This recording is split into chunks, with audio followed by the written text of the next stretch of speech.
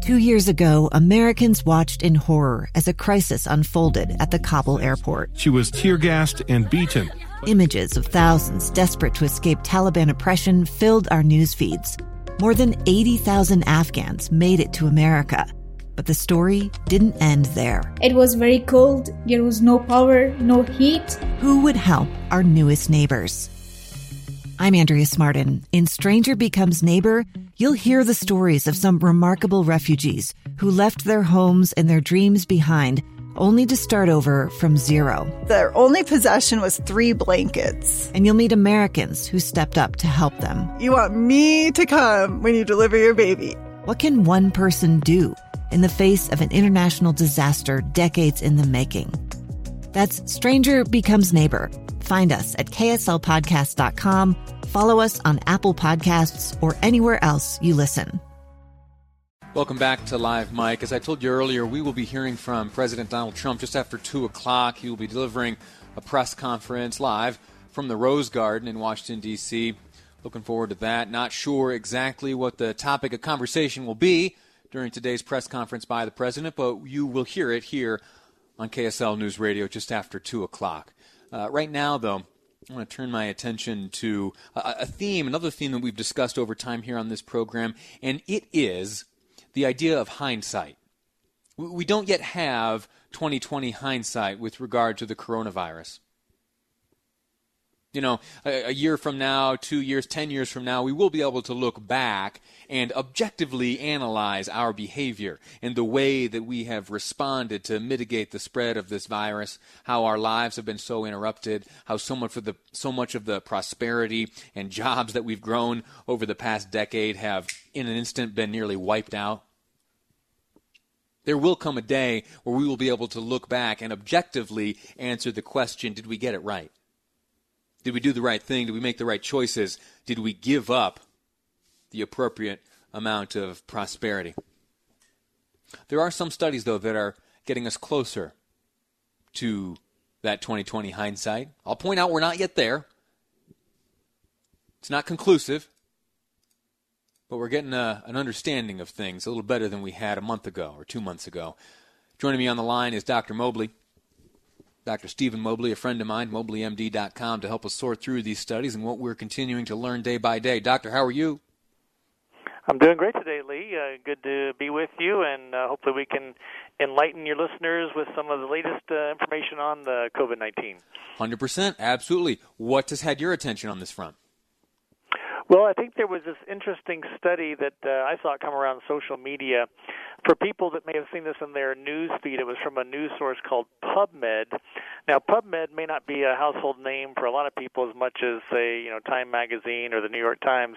But PubMed is basically an online repository of all major published medical journals. So this was an article published from a Chinese study where they had one patient who was COVID positive, like tested positive, but was asymptomatic, and they did the contact tracing.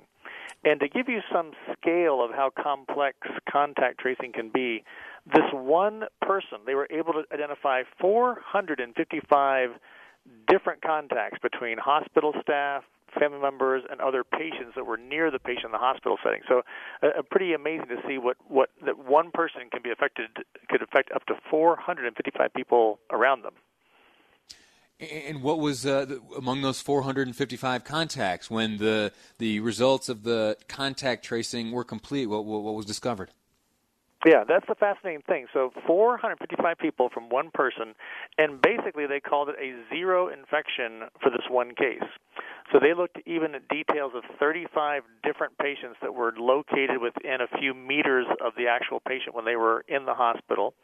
They looked at over 200 of the hospital staff members that they had identified would have been in close proximity to this individual. And so in this one case where it's an asymptomatic person, so they don't have any symptoms, they don't have cough, don't have fever, none of that is going on.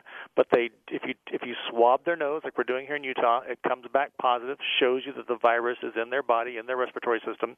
Basically, in this situation, one person, 455 contacts, no one else tested positive. Now, it's an anecdotal report because it's one person. It's not like they studied hundreds.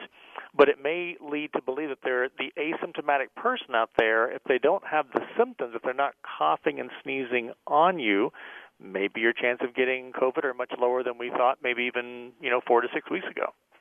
The hindsight, as you say. Yeah.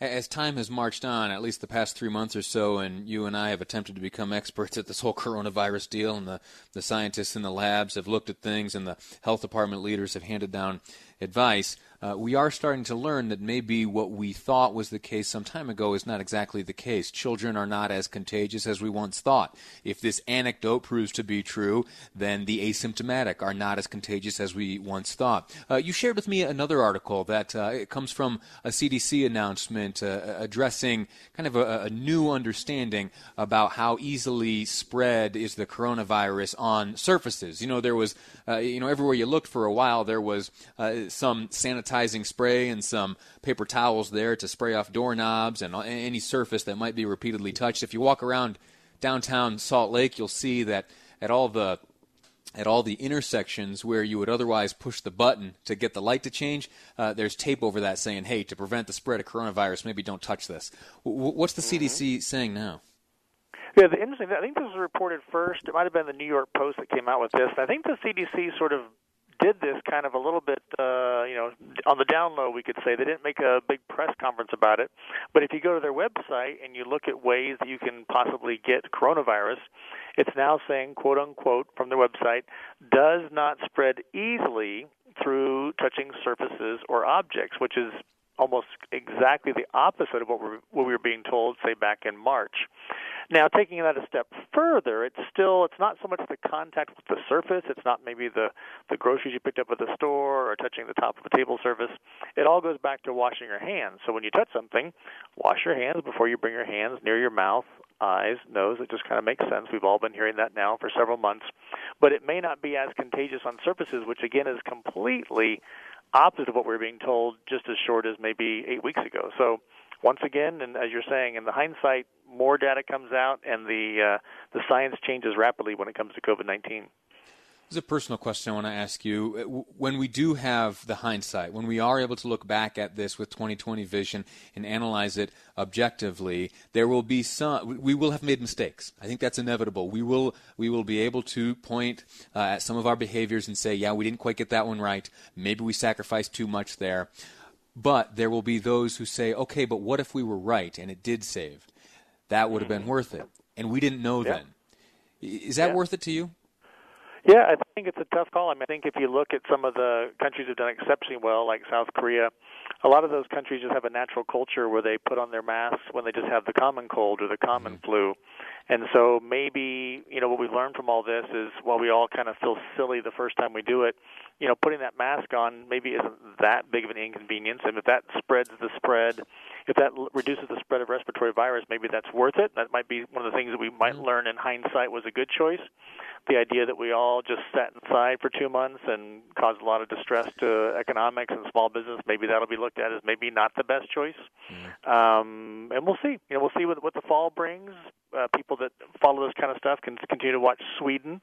They seem to have a higher than average death rate compared to most of Europe and America.